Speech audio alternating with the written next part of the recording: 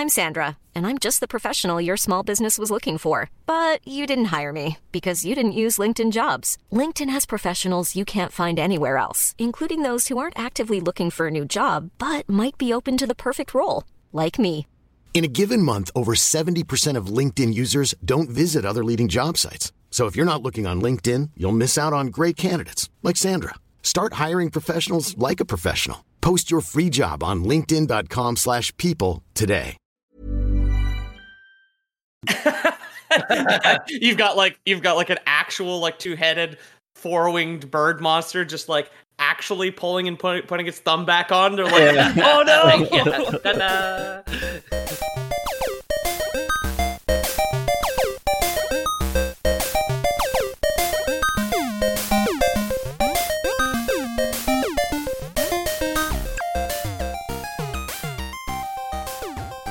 Welcome back to the internet's #1 fake history podcast, The Lore Boys. This week, we're talking about another Chaos Primarch from Warhammer 40k, specifically Magnus the Red.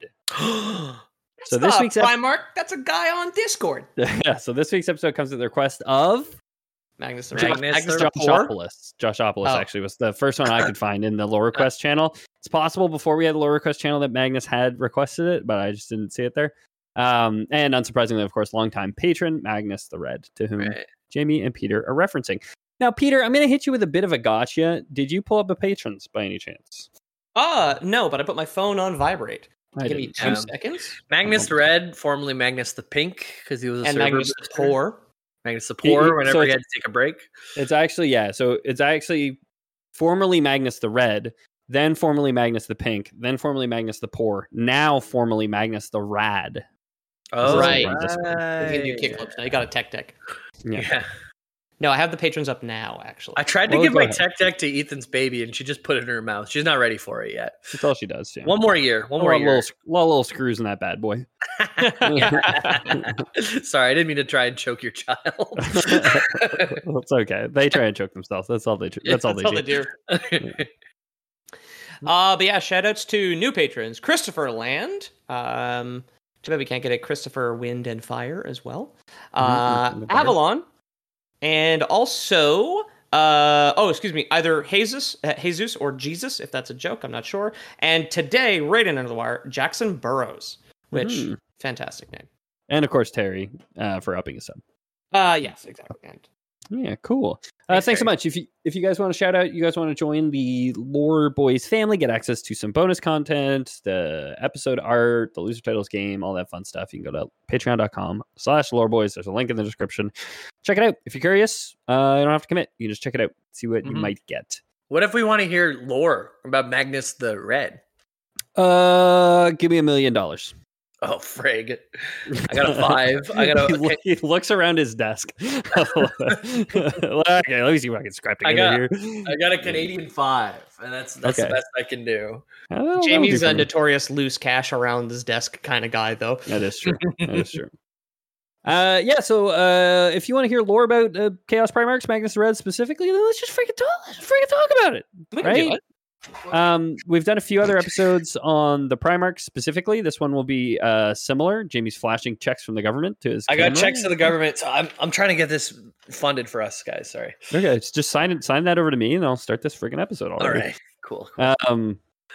We've done a few other episodes on the Primarchs. It's going to follow a somewhat similar structure. I actually really don't dwell very much on Magnus's time as a child or what led him to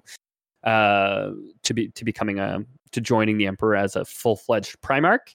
No required listening for anyone who's just jumping in. This you should be good to listen to the story from the Warhammer 40k universe. Yeah. So Magnus, if you didn't know about the 40k universe, there's a big old Emperor. He's like got super genes. He had a bunch of kids that go over to the corners of the world. Yeah, we're scattered into the far corners by the creatures of the warp.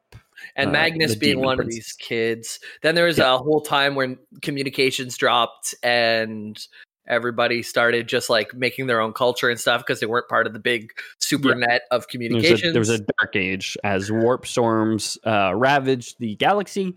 And all communications broke down between all these disparate human colonies spread throughout the galaxy. And the Emperor goes on a crusade to reunite everybody. And part of that crusade is finding all his Primarch children of his gene seed. Is the canon name. The Lore Boys canon name is God Come. And I was thinking God Seed in my head, so it's starting to get all mixed together. Yeah, there you go. Yeah. It's a God Come cocktail. So Magnus the Red, a white Primarch. Would you drink a white Primarch? Yeah. I mean, if it was like a white Russian, sure. If it gives me superpowers, come on. I'd give God a blowy for superpowers. Okay, that already is going to be an out of context quotes. Join the Lore Wars Discord for the out of context quote channel. So Magnus the Red began as all the other Primarchs did. As Jamie was mentioning, he was a test tube baby in the Emperor's basement on Earth. Magnus was unique, however, in how attuned he was to the psychic energy of the universe, something called the Immaterium or the Warp, kind of what we were referencing. It's the hell dimension from what's the movie? Event Horizon. I was like Horizon Walker. That's not it. That's a subclass in D&D. So yeah, it's this like hell dimension where demons live, and we can use to humans can use to access faster than light travel, and can have been able to spread throughout the galaxy. It also gives you some like psychic / sorceress powers. Cool. It was this gift, this kind of attunement to the warp, which allowed Magnus to be the only Primarch to actually communicate with the Emperor while he was still a little gene seed fetus. So him and the Emperor were able to speak while he was still gestating before being cast through the warp into the galaxy. What's a gestating baby got to talk about? Yeah. Hey, Dad. Yeah. It's like when Will Ferrell gives birth on SNL, or he's the baby. It's like, oh, it's hot in here. It's Dad, could you please just eat an entire tube of cookie dough for me, please? I've got cravings. Oh, did the Emperor get cravings when he was making his? I can only assume. Yeah, I think Lore Boys canon, he definitely got like, and they're like, because he wasn't like carrying the baby, but I think it was like the psychic connection to his gene sons, right? That yeah, of course. The power of the warp gave him cravings for like pickles in the middle of the evening. Yeah. A lot of Primarchs probably got to drink a lot of Gatorade in between, get them fluids up. But yeah, exactly. What's the refractory period for like his Primarch children? I'm like trying to think. He's like sitting on the golden throne or whatever on Terra. His feet are all swollen. He's just yelling at some of the who are the custodies, the golden knights. Yeah, it's just like going to get him Nutella and a jar of pickles at the depth at the corner store at 4:30 in the morning. Yeah, crying, laughing, and yelling all at the same time. Yeah, exactly. Was there something when she was pregnant? Was there something that you had to run out and get while your wife was pregnant? No. No. She had a very stable pregnancy, I'd say. I feel like she liked ice cream, but she likes ice cream now. Like she had a lot of cravings for like McDonald's milkshakes, but I never ran out to get them. It was more like when she was out, she'd pick one up, kind of thing. Or when we were out, we'd pick one up. I used to, on my way out when I was working there, I would take a medium chocolate shake home a lot when I would work. It was no wonder why I was a chubby little kid. Chocolate milkshake every day really makes the doctors want to see. Yeah, I worked like 2-3 nights a week, but that's still too many chocolate milkshakes in a week. Yeah. The mediums are big too. It's just so many. I don't even want to think about how many calories are in them. No. So Magnus's and the Emperor's, father-son bonding wouldn't last long, of course, as those pesky, ruinous powers that be would cast all the Primarchs across the galaxy, like Jamie said, to various planets. Magnus ends up on the planet Prospero, a planet with wooden. It's doing well, huh? It's got gold on it. It has a city of light, so that's gotta be good. It is a planet with an inordinately high volume of psychers, so human wizards, essentially, that access the warp, essentially. Which, like, wouldn't you know it? This guy who has, the most powerful psyker of the Primarchs ends up on this planet. The psychers had chosen this planet. Like, the reason there was such a high volume of them was specifically because of like they were witches, kind of in like a very Salem, coming out of the dark ages of technology, very much in like a Salem witch trial era of mankind, where they were kind of shunned and people feared them. and didn't know what they were capable of, and honestly for good reason, because like they were fucking with the hell dimension, right? Yeah. So like they probably weren't doing good things, just like the life, witches that right? burned. Yeah, right. Yeah, women learn to read. Dangerous. Yeah, people who can access another dimension to cast spells, also dangerous. Yeah, It's exactly. Yeah, If you white throw a men psyker- learn to podcast. Like, look at the damage they've done. Oh God, could you imagine the planet we'd get cast out onto? If you throw a psyker into the warp and it sinks and dies, then it wasn't a psyker. But if you throw a psyker into the warp and it's okay, then it was a psyker, and you should hang it. And you have to. Yeah. And the former option, of course, means they died a good Christian death, which is still a valid thing to do in the 31st century. Stop me if you're going to get into this. Are there warp like ley lines? And is Prospero on a ley line, like where the fabric is particularly weak? Kind of like a lot of mystical like DMTA places in the desert, right? There are absolutely places where the warp is weaker. We talked about one on like the last episode where they basically you basically have to build like a fortress outside of it because like chaos demons will just like pour out of it incessantly. Right. There's something called the Eldar Webway, which like manipulates the warp in like a very safe manner. Which the Eldar use. We did an episode on them like 4 years ago, probably. Yeah. But they're one of the alien Xenos races in 40K. They're able to use it in like a much more controlled manner. I didn't read anywhere that Prospero specifically was like a focal point for psychic power. Okay. It was explicitly stated that like, oh, you know, they came here because they were shunned and they weren't always welcome on every other planet. Okay. They weren't drawn to it per se. Maybe they were, and I'm fine saying Lore Boys canon. Yeah, we'll say it was a strong point for, and obviously there's like a million books in just the Horus Heresy books. There's like 20, I think. Like I obviously did not read everyone. In fact, I didn't read any of them. I kind of skimmed through for the interesting parts, found some cool quotes, and went on my merry way. I've heard good things about a lot of the Horus Heresy books, specifically the Graham McNeil or Dan Abnett is the author whom I've heard is quite good. So maybe worth checking out. I didn't for this episode, I guess. There's like a fan-made Warhammer movie on YouTube that I've watched parts of that looks really fucking cool too. It was fan-made. He was doing a fantastic job. I'm blanking on his name right now, but he did get hired by Games Workshop, I think. Astartes. Yeah, Astartes was the name of the series, but I don't remember the person's the artist's name. That's cool. The auteur's name. It was like the only, just a quick aside about like Warhammer fan stuff. It was like the only one with a plot. It's a silent film, which is incredible. Mm-hmm. A lot of Warhammer fan content I've seen is just somebody practicing in like katana and making 100 soldiers walk down a big street during a festival. And that's supposed to be interesting. Like my introduction to the 40K fandom before Ethan was just like, nerds making parades, basically. Yeah. Oh, cool. That was the alternate name for this podcast, actually. It was Nerds. Nerds on Parade. Nerds on Parade. So Magnus's capsule landed in Tisca, the City of Light, which was the only real settlement on all of Prospero. We'll get into why it's the only real city on all of Prospero, and when I say we'll get into it, I mean we won't really, but I'll explain it in a bit.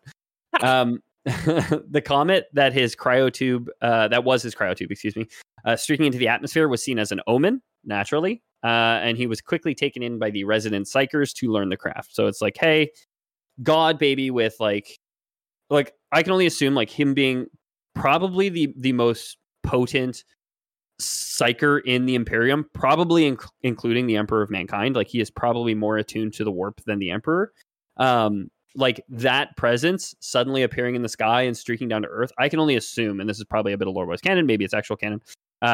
Every psyker on the planet probably felt his presence as soon as he arrived, right? Like they're probably all, if you're at all attuned to the warp, this like very powerful, being attuned to the warp suddenly appears in the upper atmosphere. You probably all feel it. So it really didn't take long for them to kind of like descend on him. He was taken in by a mentor known as Amon. And not a woman. No, No, not a woman. Okay. No. Okay. Just gonna say a Marth. I'm on a Marth. The history of Magnus. So Magnus delved into the depths of psychic arts, mastering every training program and studying arcane volumes on sorcery and the warp. He quickly surpassed his own master, Amon, who was the greatest sorcerer on Prospero, Wow. in just a few years. So like And he's been there a 4 or lot of 5 years sorcerers there too. and a lot of sorcerers there, the highest concentration of sorcerers in the galaxy, and he's already the best one after just a few short years. Could you imagine being the weakest psyker on Prospero? Like how embarrassing that would be. Like, what is the minimum wage psyker job? Like, would he be like psychically stealing milkshakes after shifts? I mean, I can only assume that there were some like non-psychers there too, right? Like, I think it was like originally a world. It's probably just like a more inclusive, but there's probably also people who are like having children, and I don't know if there's any guarantee that if like 2 psychers have a baby, if they'll be like able to attune psychically. Probably way more likely, but that would be awful if all your brothers and sisters were like powerful psychers and it skipped you. You were the muggle of the group. Yeah, I was gonna say, you just like, they've got Magnus the Red locked up under the stairs. Yeah. So as Magnus's influence grew with his notoriety, Magnus led a campaign to rid the planet of beasts known as Psychnuian, which is the first picture the first spoiler image that you guys can check out. It's essentially an 8-foot long parasitic psychic wasp. Jesus. Yeah, I know. These giant fuck off bugs, as I call them in my script, are known for how they prey on weakened psychers, using their speed and venom to inject wounded sorcerers with their eggs, which will eventually hatch within the still living host. I like how this is a very standard giant horrible wasp, just like the ones in New Vegas, the Cazadors, except it has like a cartoonishly huge brain just because it's on the psychic planet. That's how you know it's psychic. Yeah, they're psychic. The wasps are psychic, so they're psychic. And no kidding. Yeah, its stinger though is longer than its brain, even still. So you know it's mean. And they're 8 foot long or like 2.5 meters long. So. Everything's so big in this universe. I hate it. Chipmunk on my windowsill. Fuck off. Hey, they're okay, man. What chipmunks do? He's here to lay his eggs in you. Yeah, right. He's lay his nut in you. Chipmunk with a giant brain. And he sticks his nuts in your mouth until they pop and their babies. Chipmunks come out. Yeah. Oh God! And nuts, I mean acorn. I would suck God's chipmunk for psychic powers. So Magnus like becomes kind of the go-to, like, hey, this guy's more powerful than Amon, and everyone knows it. Like, no one really contests him on this. His trial on the planet is he leads this expedition to exterminate these things on Prospero. They do exist elsewhere in the galaxy, it seems. So I don't know if like at some point before the Dark Ages, there was, black market, like animal dealers who were like smuggling these back and forth between planets. But he doesn't exterminate. You grind up their brains, it'll turn your non-psychic psyker kid into a psyker kid. So you've got you've got the kids with the washouts from the Prospero Academy or whatever that are like buying basically, what is it? What's the study drug? Adderall. Like made of grind up wasp brains or ground up rather. Yeah, if you grind up the stinger and do a line, it gives you a psychic boner. Oh, hell yeah. Whoa. So being the wasp killer and biggest brain telepath, Magnus was elevated as the leader of Prospero due to his extraordinary gifts primarily. Magnus embarked on a mission to unify the cults of sorcerers and initiate the grand task of rebuilding Prospero's civilization. So when Magnus had first arrived on the planet, many of the cities, almost all of them except for Tizca, were in utter ruin due to a warp-related catastrophe which had struck decades earlier. Okay. I didn't look into this. There might be something in one of the books that explains what this warp catastrophe was. I'm going to say Lore Boys canon. It's like too many psychers all doing crazy psycher things. Probably, all the other planets who had shunned them being like, I fucking told you so. Yeah. As they just destroyed their own planet. Like the soul burst in ESO. You just too much magic in one place. Yeah, exactly. So they all got too like fucking gacked up on ground up wasp stinger, and then the fabric of reality became too thin. Yeah. So first, the capital city Tisca underwent a stunning transformation, evolving into a city of awe-inspiring beauty. Magnificent structures resembling pyramids and towers crafted from glass and marble adorned the landscape, while wide boulevards and enchanting parks created a paradise-like atmosphere. Visitors to the city were immediately captivated by a harmonious psychic ambience Magnus had installed, giving them a feeling of pure bliss while in the city. So just walking into the city makes you nut, essentially. Excellent. Wow. So as soon as you walk in, everybody's walking around with a big stained crotch and Tisca all day. It smells like flowers. You get tingles down your spine. There's Creed Higher playing in your ears. What else is bliss? I was gonna say there's just ASMR playing over the PA system. It's instead of an air raid siren. There's a lady with long nails eating a pickle. Yeah, that's those cravings. It's the psychic cravings it gets from Slaanesh and the Warp, right? So this kind of ushers in an era of peace, prosperity, heightened psychic well-being, had a profound impact on the planet's population of powerful psychers. Prospero soon gained a reputation as a haven for physically and spiritually beautiful humans. So nice. if you want to be a cool guy, if you're an elite, I guess Prospero is the place to be. That'd be something to be like really a huge compliment to receive. If someone said you're spiritually beautiful, like if you also weren't super ugly, and then they're like drawing away from that, but yeah. Oh no, honey, no, you're spiritually beautiful though. Yeah, it is a big compliment if you're exactly. My two eyes don't like what they see, but my third eye likes very much what it sees. There's a guy at my Depanar who had a tattoo of an eye on his forehead. And he was like not the most stable looking guy. He was like kind of shouting outside a lot. Forehead tattoos don't scream stability. Yeah, no. I mean they're getting more common. I know some people with face tattoos are cool, normal people. I'm not saying that they scream instability, but I'm saying that they don't scream stability either. Right? That's a good point. That's all. That's a good point. Hey, like you could be a totally stable guy with all the face tattoos in the world. I know plenty of people too. Yep. Very lovely people, very stable, but you're not selling stability by throwing an eyeball in the center of your forehead. Yeah, no. The cover of that book is getting judged, is what I'm also saying. And it is different. I guess I got to ask about this guy. Did he have other tattoos, or was it just the eyeball? That's the only one I noticed. It was a whole day of weirdos. Because I went outside after that, and there was a guy. It was pouring rain. He's not wearing shoes, and he's just has a blazer on with no shirt, and he's wearing shorts. And I watched him walk over, and he's got eyes like fucking moons, like dinner plates. So he's high for sure. It was moving day, and I think he just like moved into his new place, took a bunch of mushrooms or something. And his feet are all cut up, and he's walking bare feet on the street. And I watch him climb up onto someone's like second story, which is like kind of like 1.5 story balcony, steal a cane, and then he starts walking across the street with it. And he notices me watching him. So he's staring at me and then slowly caning himself across the street with no shoes on. Jesus Christ, man. I had someone watch my dog when I left her outside the dep after that because I'm like, I don't know, man, this guy's freaking me out. That's crazy. Yeah. I like to think that the guy with the third eye tattooed on his forehead just has a third nipple tattooed right in the middle of his chest, too. Can only hope. Like all the chakras all the way down. A third nut on the back of his nutsack. Yeah.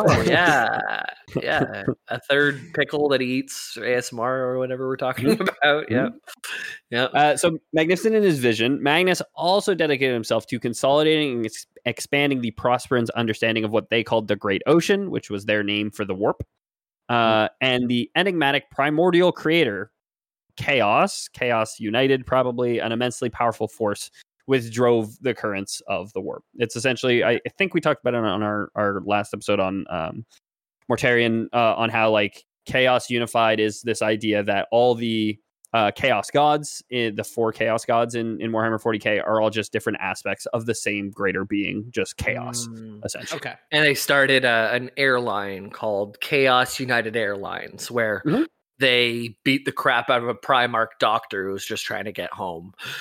Right? Yeah, okay. Yeah. We did talk about that last episode, I think. Chaos United 93. No, heroically crashed in Pennsylvania.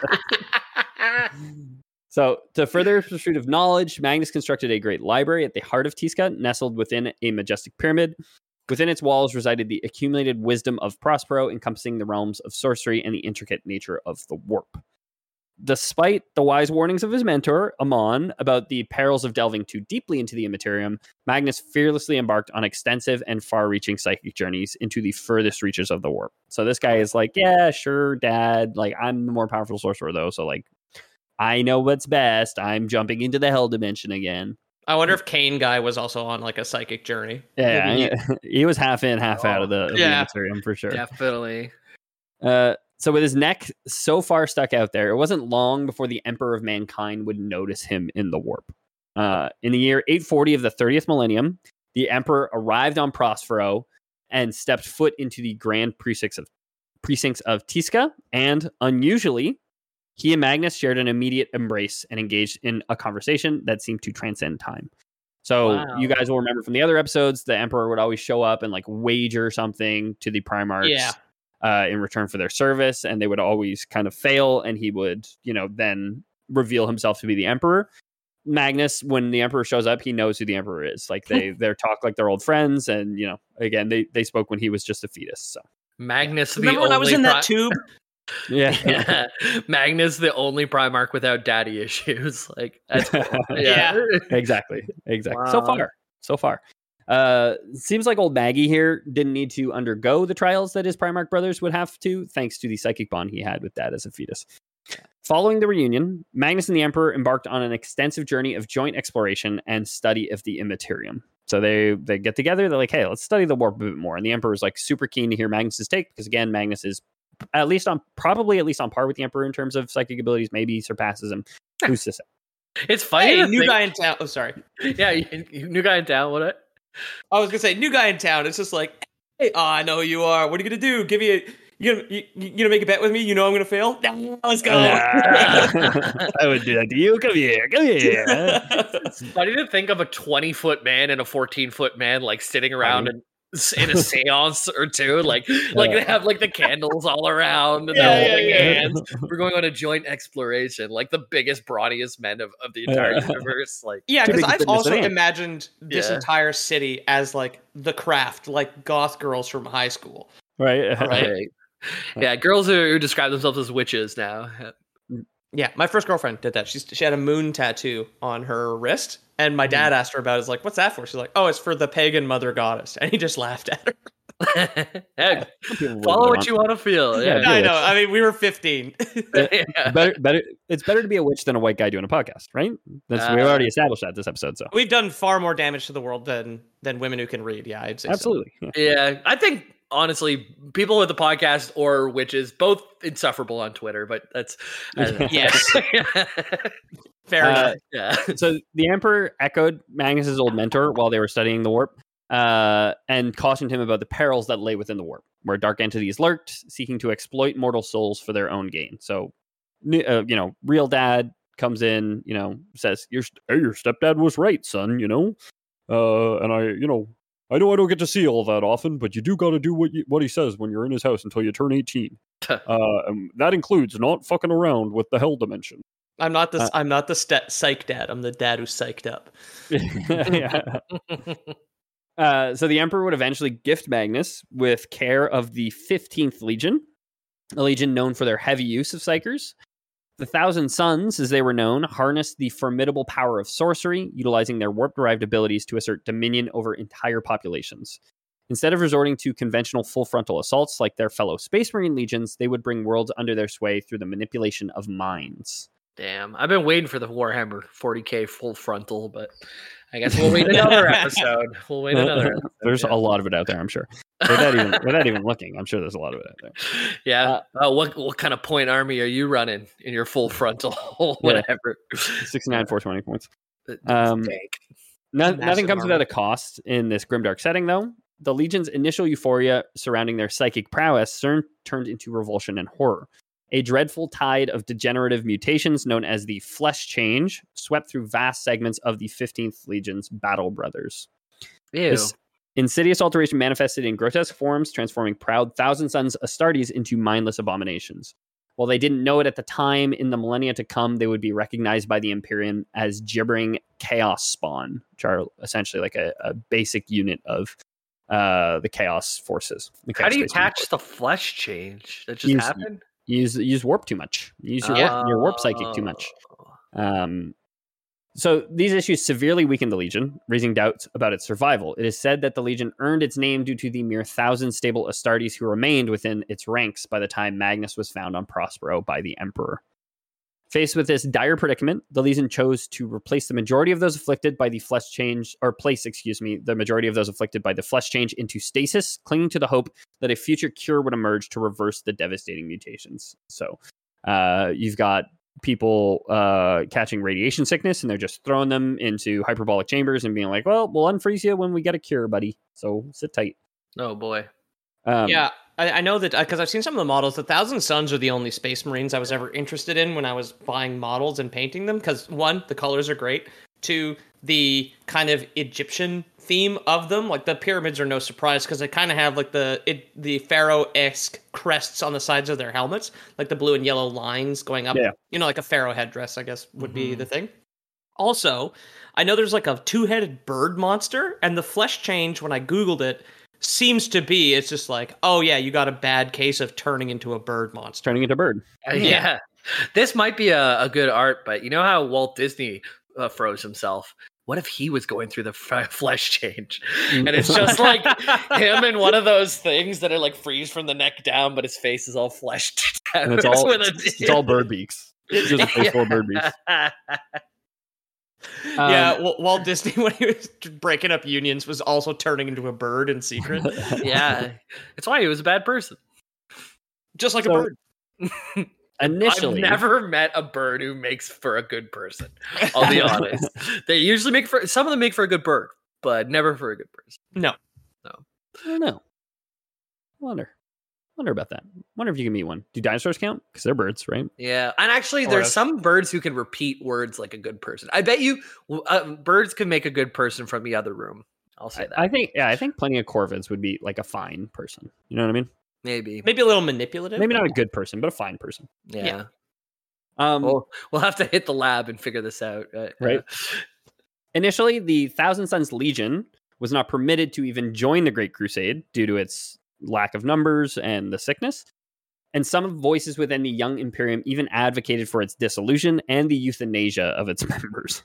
Oh, no. Yeah. Feels a little extreme, but Magnus, however, beseeched the Emperor to grant him an opportunity to find a solution to halt the mutations, assuming his rightful role as the Legion's leader. The Emperor granted him this request, and after many decades of relentless effort, Magnus achieved success, finally bringing an end to the aberrant mutations ravaging his Legion. So the Emperor left Prospero and Magnus and his new Legion and returned to his Great Crusade. Magnus remained looking for that cure, though it would not come easily. Like I said, it takes a few decades for him to get there. He scours all the knowledge accumulated on Prospero. He studied the men afflicted by the disease, and, of course, he delved deeper and deeper into the Immaterium in search of an answer. The specifics on how he found the cure are like a little nebulous at best. There's been a lot of retcons. A lot of people, a lot of people on Reddit that I was reading their posts a lot of people say that Magnus is probably the most retconned character in the 40k lore, probably. Oh, really? So originally he was Magnus has one eye. In like all the depictions you'll see of him, he has a single eye. Was it picked up by a bird man? Yeah, maybe. Honestly, essentially, and we'll get there in just a second. But okay. Originally, he was just like a Cyclops. He was like a giant red Cyclops. Now he's like he has red skin and he has one eye, but he clearly had two eyes, but one eye is like missing. So like there's been a lot of changes to him, I guess, over time. One eye's for the Immaterium, and one eye's for the real world. Sort of in a way. Yeah. I think the specifics of how he finds the cure, as far as I could tell, were deliberately left empty. Though, like I said earlier, there's a lot of 40k books out there. I might have just missed the actual source. I was looking for the actual source because there's a lot of people who say what I'm going to say is the Lore Boys canon, probably the actual canon, and probably also the most widely accepted theory is that Magnus found the cure for the flesh change in the warp. One fine day, he took a stroll out in the Hell Dimension, and when he returned, he had lost an eye, but had gained the ability to cure his men. Magnus had made a deal with Tzeentch, the chaos god of change, evolution, mutation, intrigue, ambition, knowledge, sorcery, destiny, lies, and trickery. He traded an eye for a Wii to help everybody. Things would go well at first for Magnus, but we know that inevitably there's going to be a turn. This is the Chaos Primarchs, after all. Yeah. Here's an excerpt from the novel 1,000 Suns by Graham McNeil. "You were the one that helped me save my legion," said Magnus with a sinking heart. "Save? No. I only postponed their doom," said the Shadow. "That boon is now ended." "No," cried Magnus. "Please, never that. There's a price to pay for the time I gave your sons. You knew this when you accepted the gift of my power. Now it is time to make good on your bargain." "I made no bargain," said Magnus. "Not with the likes of you." "Oh, but you did," laughed the Eyes. "When in your despair, you cried out for succor in the depths of the warp. When you begged for the means to save your sons, you flew too close to the sun, Magnus. You offered up your soul to save theirs, and that debt is now due." "Then take me," declared Magnus. "Leave my legion and allow them to serve the Emperor. They are blameless. They have drunk from the same chalice as you," said the Eyes. But more on that after the break. Hey, I'm Ryan Reynolds. At Mint Mobile, we like to do the opposite of what Big Wireless does. They charge you a lot, we charge you a little. So naturally, when they announced they'd be raising their prices due to inflation, we decided to deflate our prices due to not hating you. That's right. We're cutting the price of Mint Unlimited from $30 a month to just $15 a month. Give it a try at mintmobile.com/switch. $45 up front for 3 months plus taxes and fees. Promo rate for new customers for limited time. Unlimited more than 40 gigabytes per month. Slows full terms at mintmobile.com. I'm Sandra, and I'm just the professional your small business was looking for. But you didn't hire me because you didn't use LinkedIn Jobs. LinkedIn has professionals you can't find anywhere else, including those who aren't actively looking for a new job, but might be open to the perfect role, like me. In a given month, over 70% of LinkedIn users don't visit other leading job sites. So if you're not looking on LinkedIn, you'll miss out on great candidates like Sandra. Start hiring professionals like a professional. Post your free job on linkedin.com/people today. Despite setbacks and the lingering skepticism surrounding the Thousand Sons' psychic abilities and genetic flaws, the Primarch and his Astartes developed an unbreakable emotional bond. Roughly 100 Terran years after Magnus was recovered on Prospero, the Thousand Sons Legion was granted permission to join the Grand Endeavor as the 28th Expeditionary Fleet of the Grand Crusade. You guys can check out spoiler art number 2, which is just pictures of the Thousand Sons. You can see the little Egyptian flare on the soldier to the left's helmet, and in the foreground is obviously Magnus the Red with his red skin and his one eye. And his very kind of Egyptian... I don't know what the Egyptian kind of... I believe it's a khopesh. That's it, yeah. Yeah, that sounds familiar enough. Also, you understand? You understand what that weapon is? Khopesh? Hey, khopesh. Yeah, that almost sounds like a... Can you do an impression of Bill Burr and say that again? I don't think I could do a very good Bill Burr. I'd have to practice. But a very red face and red hair, this guy could pull off a Bill Burr. Maybe. A Bill Burr in the sun too long? Yeah. It's a very cool photo. He's very kind of antiquity styled compared to the other ones. Got a scarab kind of molded into the chest piece of his power armor. He's got the khopesh, and then kind of like an all-around like Hannibal meets ancient Egypt look with the elephant tusks on him as well. Yeah, I like the 80s hair metal hair. Yes. Well, yeah, of course. I mean, like, we all know that Hannibal crossed the Alps to bring glam to Rome, right? Yeah, exactly. He's so tall. He's so tall. He has skulls on his kneecap of his armor. So I assume that's to scare the little people away. Yeah, exactly. Yes. That's to scare the Krillin from DBZ. Yes. Yes. Yeah. Magnus was a fairly competent yet impetuous commander, especially later on in the Crusade. Initially, his legion used diplomacy and guile to bring new worlds into the Imperial fold. Eventually, though, that tactic's viability wore a little thin, and they turned to good old shin-kicking to get the job done. Can they not use mind control? So there's some of that there. I mean, they just come up against, like, more powerful forces the further they get away from like where the Imperium's control is. So they come up against people that they eventually have to fight. They do prove themselves in battle several times. They fight alongside other legions at times. Specifically, Lemon Russ, he fights alongside quite a bit, which we'll get to a little bit later. That's the wolf guy. Things come to a head for Magnus and his Thousand Sons, however, when the Council of Nicaea kicked off. Do you guys remember the Council of Nicaea from the last episode? No. It's the Salem witch trial. So Magnus had always possessed an innate connection to the enigmatic warp and its hidden depths. During the Great Crusade, he encountered isolated human cultures scattered across the galaxy where psychic individuals known as psychers had flourished. Despite the Emperor's cautionary warnings, Magnus delved into the arcane knowledge of sorcery, compiling his findings in the monumental Book of Magnus.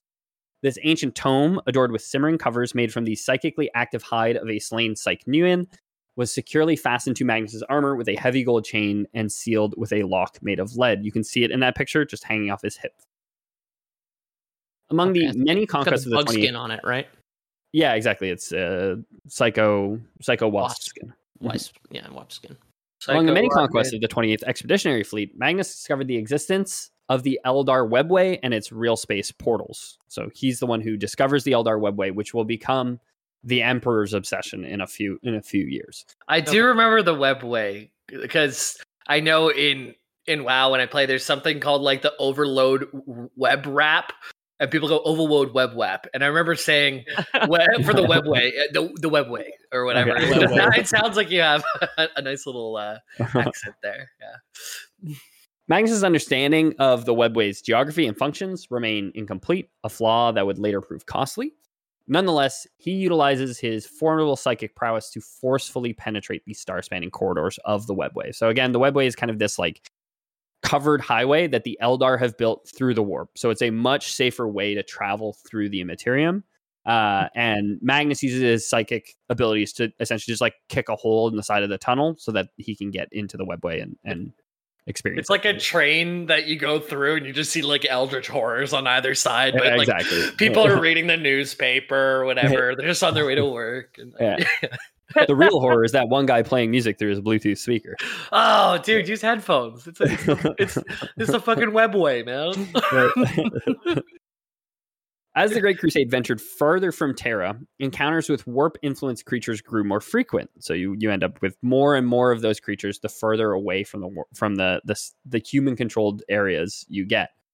These unsettling manifestations raised suspicions among Magnus's fellow Primarchs, as his mastery over the warp and sorcerer's powers paralleled the abilities of these malevolent beings. So we're getting more and more skirmishes with warp creatures, like chaos creatures, essentially, and the other Primarchs are like, damn, this looks a lot like the shit that Magnus does, right? Yeah. Like this is the same shit that he's doing. Like what the fuck is that guy messing with? Has he been messing with the Hell Dimension this whole time? I thought it was all sleight of hand. You've got like an actual like two-headed four-winged bird monster just like actually pulling and putting its thumb back on. They're like, oh no! Or it's under like the secret compartment of the top hat, and you open it, and the two-headed dove flies out. You actually saw a chaos creature in half, but its flesh regrows, so it just becomes two chaos creatures now. Yeah, ta-da! So the warp got in, was threw into like an upside down, an upturned magician's top hat, and it just started pouring into the room. All these like chaos rabbits pouring out. Primarchs like Leman Russ of the Space Wolves, whom I mentioned just earlier, and Mortarion of the Death Guard, whom we talked about on the last 40k episode. He's doing great too. Harbored distrust towards Magnus due to his legion's reliance on the warp and their preference for physical strength and direct combat. You guys will maybe remember from the last episode that Mortarion was one of the most vocal opponents to sorcery. He had grown up on the chlorine gas planet with all the chlorine gas sorcerers and hated them for it. Yeah, right. Another point of contention arose from the Thousand Suns. Rightly so, though. Yeah, rightly so. They both went to chaos in the end, right? So an interesting little thing where Magnus kind of stayed more true to himself than Mortarion in the end. Was that the episode that we had? Like there was like the levels of the planet that were kind of like the levels of hell, like where you go down and there was like a bunch of weird trees, then a bunch of weird like structures. It was the necromancer towers that would go up and up and up into the atmosphere. Yeah. Oh, okay, yeah. I'm not sure which one you're talking about, but it wasn't the last one. Okay. Another point of contention arose from the Thousand Suns' insatiable thirst for knowledge, gathering extensive archives from newly compliant worlds, which other legions viewed as counterproductive to the Imperium's mission of spreading a specific strain of human civilization. So it's white colonialism, baby. Burn your pagan gods. We got Christianity for you. I'm here for gold and silver and Christianity, baby. Get that shit out of here. Exactly. They also perceive the collection of knowledge, regardless of its source, as dangerous due to the malevolent nature of entities dwelling within the Immaterium. So, also worried about different creatures getting access to forbidden knowledge. Also, fair enough, though, because in the real world, had Christopher Columbus, gone through time and come out the other end in Cuba, and Cuba was full of demons, then maybe we'd have a different view of things, right? Yeah. My cat's on top of my tax papers, which I imagine feels the same thing. You don't want creatures near your important documents, but no. Magnus is insatiable your unfiled tax documents from 2015 or something. Yeah, so, be real hard and loose with important there. Sitting on a box in your living room. I'm all filed. It's just in a box. It's better than normal. I used to have it loose in a drawer. I feel like a box is a little. It's an upgrade. Box is better. I will give you that. She's playing the piano. She is. She's like the keyboard cat. You guys remember that? Yeah, dude. Oh yeah. Remember when the internet was so pure? Yeah, before the demons of the warp touched it. Elon Musk and co. Yeah. Tensions escalated during a joint mission between the Thousand Suns and the Space Wolves, where Magnus and Leman Russ nearly came to blows over their differing views on psychic powers. A violent clash was narrowly avoided thanks to the intervention of Lorgar, Primarch of the Word Bearers. Right. Over the following decades, other Primarchs voiced their displeasure towards the existence of Psykers Astartes within the Thousand Suns and their service in the Great Crusade. Rumors and condemnation spread, with the Primarchs of the Death Guard, Imperial Fists, and Raven Guard leading the charge. Calls were made for the 15th Legion's disbandment and their expulsion from Imperial records, much like the fate of the 2nd and 11th Legions, which I think we said were like cotton candy Space Marines. It's I don't Candy remember Floss Marines. I remember being one of them, yeah. Daddy's Beard, as it's known in French. Yes. Barba Papa. Yeah. As the Imperium's intolerance towards mutants and Psykers continues to grow, with the lessons of the dangerous psychic powers learned from the worlds devastated during the Age of Strife, suspicions mounted specifically around Magnus. The Emperor, recognizing the need to address the issue, called for the Imperial Conclave at the volatile planet of Nicaea. This gathering brought together the Primarchs and key officials of the Imperium, including the Emperor himself, Malkador the Sigillite, and other high-ranking figures. Known as the Council of Nicaea, this pivotal event witnessed passionate debates on the use of Psykers. We did talk about this a little bit in the Mortarion episode. Mainly, we focused on Mortarion's take, but I do think I gave you guys a quote from Magnus during that, so I won't give you the same one. But Magnus ardently argued for the benefits of psychic abilities and sorcery in advancing the Imperium's cause and hastening the Great Crusade's success. So he's like, guys, we're trying to travel through space. Okay, and we need to go faster than light to do that. And we need to use the warp to do that. And I have magic powers which let me manipulate the warp. It's going to be good for us. Yeah. And everyone's like, that's a good point. It's a tool. Why don't we use it, right? Like, let's use all the tools. Our enemies are going to use all their tools. Exactly. Why are we saying this, waving a gun wildly around the room? Yeah. It's Kopesh. Yeah, of course. Yeah. his Glock Kopesh. Whoa. He's just like, everyone's like, whoa, buddy, just kind of getting out of the way. Opposing him were Primarchs like Leman Russ, who despised sorcery as unclean and cowardly, and Mortarion, whose first-hand experience with psychic warlords on his homeworld of Barbarous fueled his aversion to psychic powers. When the council reached a consensus that Psykers posed a potential danger, the Emperor decreed that, for the sake of unity, no one would be held accountable for their previous actions involving psychic abilities. So, hey, it's a crime starting today. You won't be penalized for having used it in the past. Good. But the use of psychic powers within the Imperium's military forces was banned, except for sanctioned individuals like astropaths, navigators, and tightly controlled psychers authorized for specific Imperial tasks. So astropaths and navigators are the ones who drive the ships through the warp. Every Imperial ship has an astropath and a navigator who help them navigate the warp so they can access faster than light travel. It's not illegal to be a psyker, but it's just illegal if you sell the psyker or you use it in public. As long as you just stay in your home. You sell the wasp brain, you just can't be trading in wasp brain. Yeah. Little psychic abilities. You watch Netflix in the comfort of your own home. No one's going to look another way. But yeah, you just non-public and don't sell it. Certainly not. Emperor Biden, are you going to let the Psykers out of jail who have been previously convicted? And he's like, rah, no. Yeah, when they're already overpopulated. Anyways. The librarians of the Astartes Legion were disbanded, and their members were to return to conventional combat roles, forbidden from ever utilizing their psychic gifts again. Consequently, Magnus and the Thousand Sons were prohibited from practicing sorcery or employing their coveted psychic abilities and knowledge. These edicts of the Council of Nicaea also gave rise to a new position within the Space Marines Legion, the Space Marine Chaplain, entrusted with upholding the imperial truth and ensuring an Astartes Legion's unwavering dedication to the Emperor's commands. So we have an Inquisition now. I'm sorry, but I'm stuck on the Joe Biden being the God Emperor thing. Like, imagine the God Emperor riding up on his bike and then like falling over. I mean, that straight up is the God Emperor though. Like, he can't leave the throne. He can't move. He can't walk. So. When he tries to go up the stairs, he trips like twice and then fully falls over. On the way up to the Golden Throne. Yeah. Honestly, I've seen pictures of the Emperor where he's like just a skull plugged into a throne. I'm like, on some days he does look better. Somehow the leaders of one of our real world countries' greatest our real world's greatest countries is more powerful in some ways than the Emperor of Mankind, and that's by being a 72-year-old man who can sometimes walk. Yeah, Hunter Biden. They saw him going into the Hell universe through his laptop. Oh no! Bunch of trouble. Yeah, Hunter Biden filmed himself smoking crack in the webway, going 170 miles an hour. I'm sorry. So, though he's disappointed by the decision, Magnus reluctantly accepts the restrictions on sorcery in the Imperium. He's like, hey, you're the God Emperor. You're dad. If you think it's right, I'll abide by it. Yeah, you're the Emperor, so decree you. All right, That's democracy when you just pass down laws out of nowhere, right? That's democracy in our authoritarian dictatorship. In our all agreed to.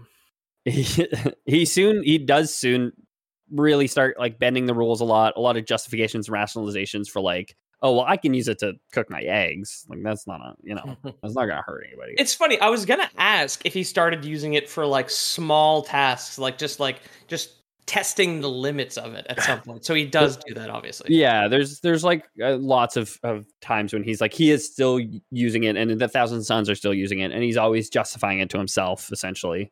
Yeah. And I guess to any chaplains who would be in the Thousand Sons, like he's getting away with it to a certain extent, where he's like, oh yeah, like we did use sorcery, but like, I really wanted to smoke crack and drive 170 miles an hour. So like, the safest way to do it is to keep my car on the road using my psychic ability. Yeah, exactly. Otherwise I could have hit somebody. The crusade goes on. Despite the banning of sorcery, the Thousand Sons continue to serve. The crusade continues on full force. Unabated. After the victorious Ulanor Crusade against the Orcs, the Emperor entrusts Horus of the Luna Wolves Legion with supreme command over the Great Crusade. I trust him. Horus was bestowed with the title of War Master, granting him authority over all Imperial forces, including his fellow Primarchs legions. The Emperor... Hunter Biden, so addicted to crack and Horus.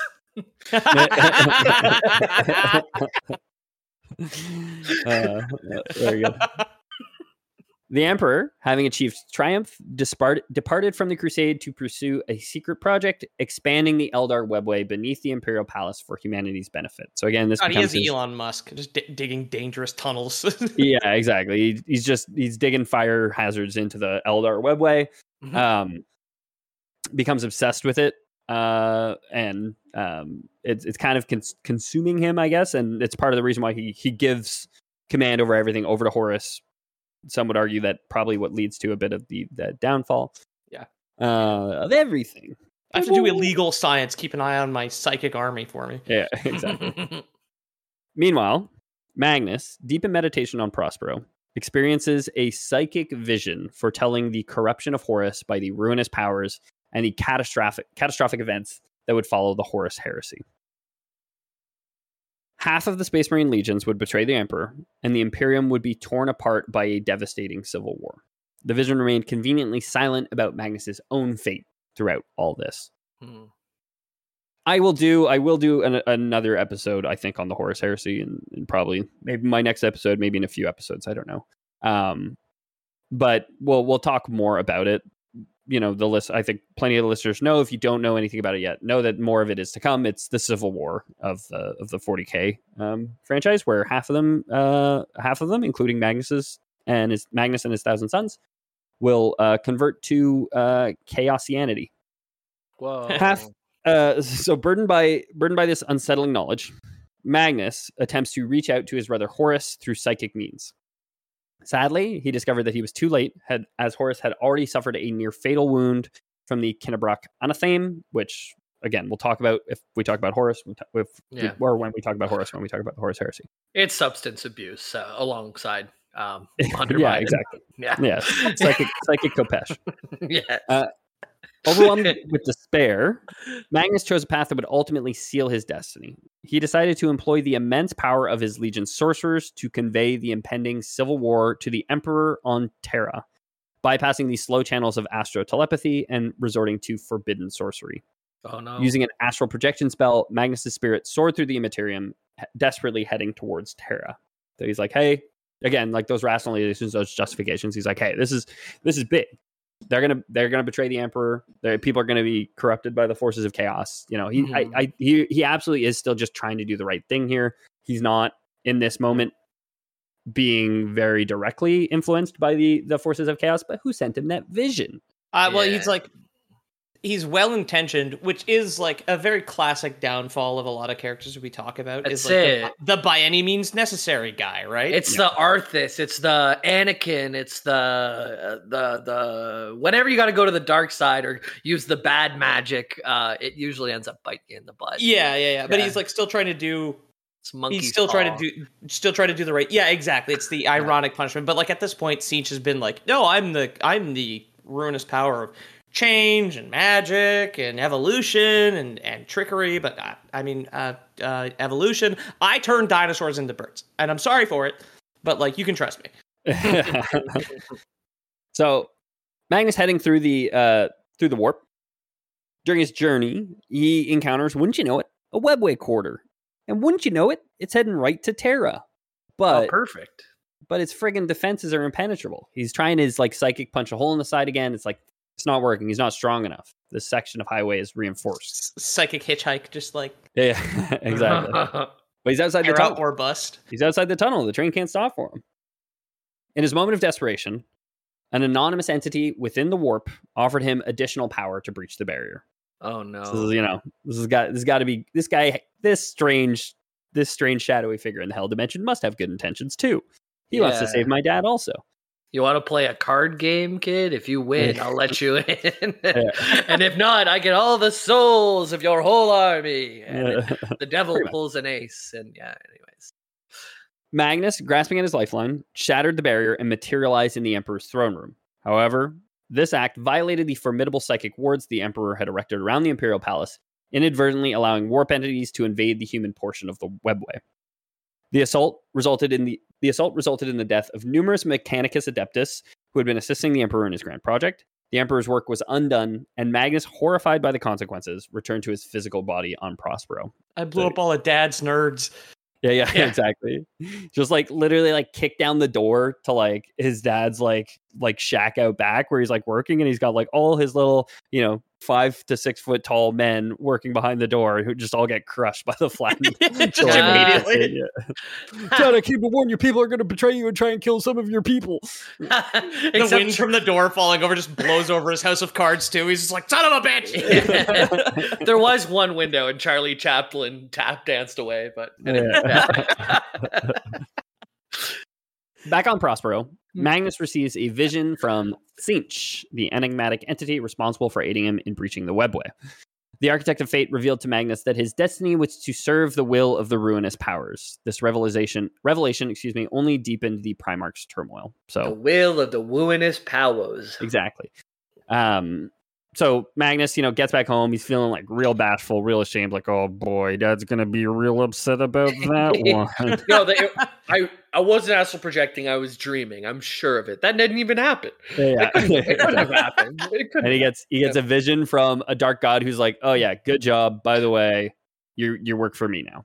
Oh, you always did. Maybe presumably that conversation, that quote that I read you guys earlier happens kind of now. It's the Ner'zhul. The Emperor, furious at Magnus's flagrant violation of the Council of Nicaea's ban on sorcery, saw his actions as a betrayal of the Imperium's ideals. He held Magnus accountable for the damage inflicted on the secret Webway project, a centuries-long endeavor to utilize the Eldar Webway construct and unify all worlds of the Imperium.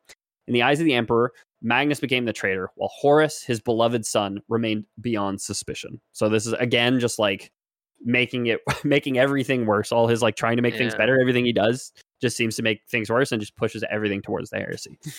To address Magnus's transgressions, Leman Russ, Primarch of the Space Wolves Legion and staunch opponent of sorcery, was ordered to bring Magnus swiftly to Terra for judgment. However, physically though, not magically again. Come on, go pick him up. Exactly. However, Russ at the time had already been corrupted by Horus. He was deceived into believing that the Emperor had changed his mind after issuing that order and commanded the annihilation of Magnus's Thousand Sons Legion instead of a mere reckoning. Oh. Accompanying the Space Wolves were the Adeptus Custodes, Imperial Army troops, and the Sisters of Silence, powerful anti-psyker witch hunters. So Leman Russ is not yet like a Chaos Space Marine, but he is serving Horus, who is the battle master, right? The war master of the Astartes. So while he will descend to Chaos eventually, he's still just like an Astartes right now, but he thinks Horus basically tells him like, oh yeah, Emperor, I know he said that like he just wanted him brought back, but he told me on the side he actually wants you to like kill him and every other trace of Thousand Sons there. Jeez. Magnus, still at home on Prospero, came to the painful realization that throughout everything he had been nothing more than a pawn to Tzeentch's will. He also understood that the brewing conflict between the Space Wolves and the Thousand Sons was part of a larger chaotic scheme to eradicate two loyalist Space Marine legions. So Magnus is like, oh, they're sending the Space Wolves after me, and they want to destroy my legion, the Thousand Sons, because we're loyalists, and the Space Wolves because they're loyalists. Determined to break free from the clutches of chaos, Magnus made a fateful decision. Rather than subject himself and his legion to further manipulation, he would sacrifice the Thousand Sons and himself. With this resolve, Magnus made a heartbreaking choice not to warn the people of Prospero or his own Astartes about the impending Imperial assault. He shrouded the planet with a psychic veil, ensuring that his legion remained unaware of the approaching invasion fleet. He refrained from ordering the activation of planetary defenses and twiddled his thumbs while the Emperor's fury descended on Prospero. Consequently, the surprise Imperial assault on the planet, known as the Fall of Prospero, caught the Thousand Sons completely off guard. Devastating firepower rained down from orbit, reducing the unprotected planet to a desolate wasteland. Oh my god. Do you think they were irritated or frustrated when that happened? I think definitely annoyed. Yeah, probably pretty frustrated by it. Right. Yeah, I think frustrated too. Yeah. And if anyone is wondering what the hell that's about, subscribe to our Patreon, listen to our bonus content. Oh, we're talking about which is worse, irritated or frustrated. Pretty sure that's bonus. Yeah, I think so. Despite the impenetrable psychic shield generated by the sorcerers of the 15th Legion that had safeguarded the Prospero capital city of Tisca, the invaders staged an invasion. In the ensuing brutal battle, both combatants and civilians of Prospero were mercilessly slaughtered, and the once mighty city was obliterated, taking with it its invaluable libraries and accumulated psychic knowledge, which plunged Magnus into profound despair. The Egypt theme and whatnot, I was like, oh yeah, and like all this collection of knowledge, real Library of Alexandria moment. They really did close the loop on that one. Yeah. As Prospero burned, Magnus remained convinced that he had committed no wrongdoing deserving of such retribution from his father, the Emperor. He believed that his actions did not warrant the annihilation they were subjected to. Overwhelmed by remorse, Magnus had a change of heart and took to the battlefield, unleashing his immense psychic powers to repel the assault of the Space Wolves. Ultimately, he confronted his brother, Leman Russ, in single combat. So, he, like seeing everything burn, seeing his people slaughtered, and again, this was not the Emperor's orders. This was Horus telling Leman, oh yeah, this is what the Emperor wants, is for you to slaughter everybody. This was not the Emperor's orders. So he sees this, and Magnus is like, oh, okay, I didn't warn anybody, but I wasn't expecting this. So if it's going to be this, then I'm going to fight back. He also thinks he's doing the right thing. Like, I broke Dad's smoking crack and doing magic law to warn him of the chaos, and now my brother, Leman Russ, has betrayed me. Sort of exactly. Thing, right? Like, he has no fucking idea. He still has no idea he's being manipulated, right? Magnus realized he was being manipulated. That's why he didn't tell anybody. Right. Yeah, by Siege, by the forces of chaos. That's why he didn't tell anybody that they were coming. But he mainly thought like, oh yeah, they might put my Astartes to death, but they're not going to kill all the civilians on the planet. At the very least, I'll get a stern talking to. And he cares about these people. He gave up an eye for them to get rid of the flesh change and everything. Right? Yeah, exactly. He gave up an eye, and it turns out, swore all their souls to chaos. But Yeah. Eye for an eye. The worst I thought is my dad would come and throw something at me that I would embarrassingly not catch because I have no depth perception.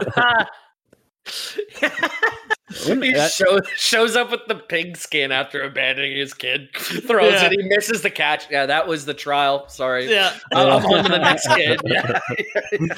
He actually completely misses it, like way off. You serve me now. Can you imagine like the 2nd and 11th legions, like they were just stricken from the record because like there was some like really embarrassing trial that the emperor gave the Primarchs that they just like failed, and he's like, oh my god, just okay, never mind, sorry, wrong planet, I gotta go. Some big tall guy in a bar on like the Candy Floss Marine planet is like, the Emperor's my dad, I'm 10,000 years old. They're like, yeah, okay, man. You got to pay your tab from last week. So, okay. So Leman Russ and Magnus end up in single combat. There's a great excerpt which I'll include in the script, and I'll upload this script to Drive for the patrons if you guys want to read it. There's a great excerpt describing their battle. But they end up in single combat. The battle rages. Eventually, Magnus delivers a devastating blow, shattering Russ's breastplate, and the fragments of the breastplate pierce through his chest, piercing one of his hearts. However, Russ clung onto Magnus's arm, retaliating by delivering a powerful kick to Magnus's lone eye. Blinded and vulnerable, Magnus was lifted into the air by Russ, who then broke Magnus's back over his knee. Oh, hell yeah. He did the Batman thing. The Salamanderstern, the end of Salamanderstern by Brian Jocks. There's a kid who did that in our elementary school to another kid. I clearly remember. Who picked him up and just backbreakered him on the knee, and the guy's like on the ground, like wheezing. Holy fuck. Oh my god. Yeah. I mean, yeah, you can stop Matt when he put his mind to something. That wasn't him, but anyway. Was it not him? No. I'm sure I saw him do that one time. But well, I've seen somebody else, but I like whenever whenever Magnus Loreboy's cannon, he went for the chest and it broke and it punctured one of his hearts. It also punctured one of his 4 stomachs. And the super powerful acid that breaks down grass went and blinded Magnus. Yeah. It's like a cow's stomach. I was gonna say Magnus is like Leman Russ, the cow Primarch of the Space Wolves. Yeah, they're the space cows. Space cows, yeah. They have multiple hearts. They gotta have multiple stomachs. Yeah, I mean, cows really are the wolves of the barnyard, right? They are, yeah. The black and white pattern of the Astartes armor for the Space Wolves really should have given it away. Yeah, the spotted, yeah. Exactly. That's a whole scene, Space Marines. Yeah, I mean, the fact that their weapons are pitchforks, it's all, yes, of course. In his darkest hour, when all seems lost, Tzeentch, the Changer of Ways, appears before Magnus and offers him salvation. Tzeentch promises to preserve all that Magnus had achieved if he pledged eternal fealty to the Chaos God. Desperate to save himself, his legion, his world, and the knowledge they held, Magnus willingly surrendered his soul to Tzeentch's service. Tzeentch wasted no time in responding to Magnus's pledge. The City of Light, Prospero, was abruptly transported into the treacherous realm known as the Eye of Terror, where a daemon world awaited its new inhabitants. While Prospero was utterly destroyed that day, Magnus and his legion survived. When the Thousand Suns resurfaced, they had joined forces with Horus and his traitorous legions, marching towards Terra to lay siege. Magnus the Red had ascended to become the most powerful of all Tzeentch's demonic servants, a demon Primarch. That's the third picture. I think I showed it to you guys last week as well, but it's the picture of Magnus as his demon Primarch form. So he's gotten much bigger. And to close us off, I have a quote from Magnus from the Codex Chaos Space Marines 4th edition. This picture is very cool, by the way. It's just like a demon with huge wings, also has a capeche, it looks like, and like all armored up, tusky head, tusky chest. Just much bigger than everyone. Everything that comes out of the Warhammer universe is just like badass as hell. Man. The elephant tusks on the chest seem like a good place to grab if you were fighting. They don't seem to have any practical application, honestly. It's when you're going in for a hug, it'll box in your chest while you're hugging. Well, them. I mean, if you put your armpits over the tusks, it'd be a great hug. It's just like, oh, Magnus, can you stretch out my back a bit? And he's just like, oh yeah, and you just like get on the rack and then like, yeah. You also notice the human skulls that once adored his knee plates are now bird skulls. Oh, always with the birds. This guy. I mean, technically, if you think about the kind of Egypt theme, there's like multiple important Egyptian gods with bird heads, right? It looks like if he straightened out his leg, he might pinch his thigh. Yeah, maybe. Or pinch his shin. His shin. Yeah. Stab himself in the shin. Yeah. So a quote from Magnus. The minds of gods are not for mortals to know or to judge. Accept that Tzeentch has a place for all of us in his grand scheme and be happy in the part you have to play. So thanks so much for listening, everybody. This has been The Lore Boys. This is our second Chaos Primarchs episode. If you like the episode, consider leaving us a good review or telling your friends about us if you have friends who you think might be interested in it. We have lots of other topics out there. A lot of people like the Dark Souls stuff. There's a million. There's literally a million Lore Boys episodes. So send them one, and we'd super, super appreciate it. Jimbo, you have anything you want to talk about? Just check out the Discord. Thank you to, I think it was Littlefoot Big Ass who brought us back up to level 3. Yeah.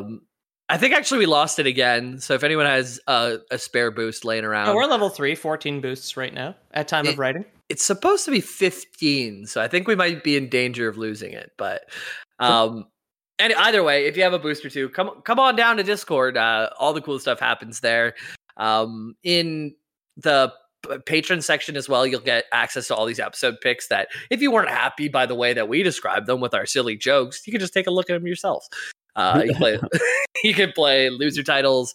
There's a patron AMA section, which we're pretty good at answering any questions that come through there. But anyways, Discord's where all the community action happens. There's a couple people who take very good advantage of the AMA and some people who don't. But I definitely love that channel because sometimes the questions are very goofy.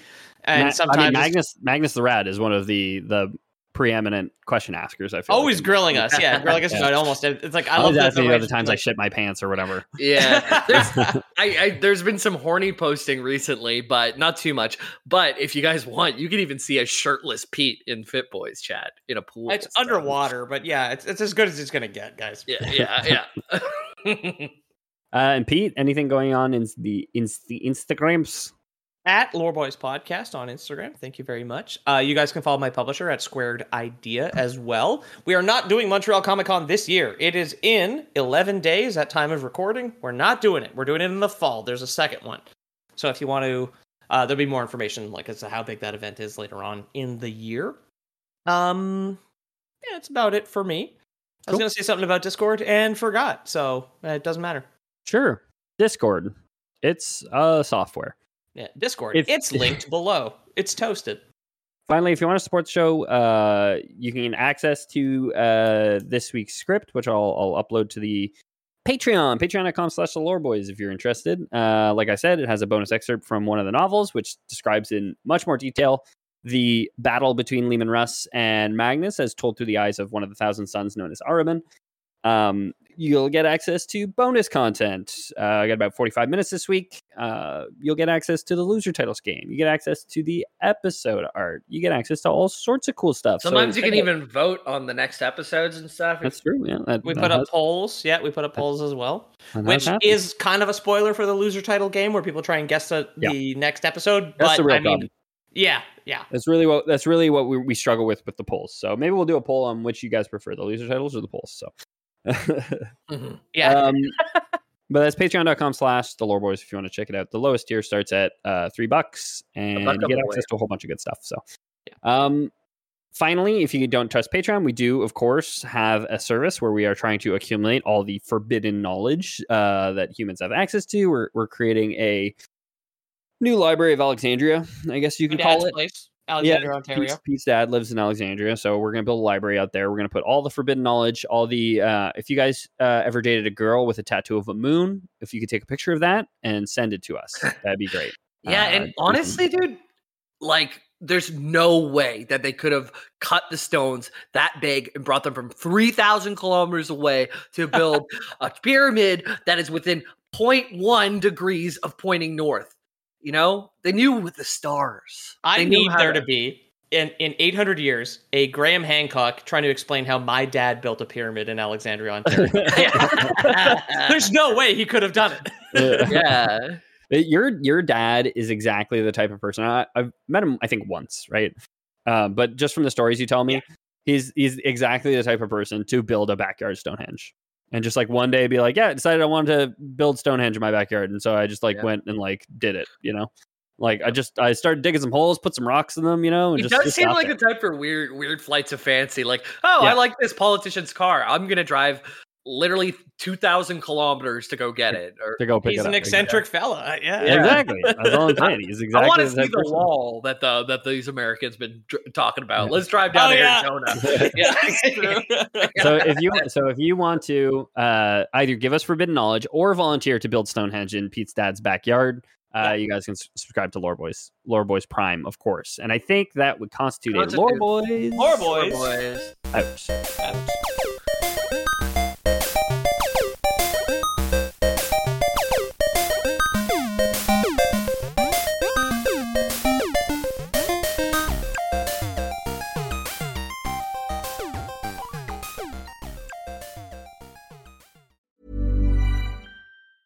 Hey, it's Danny Pellegrino from Everything Iconic.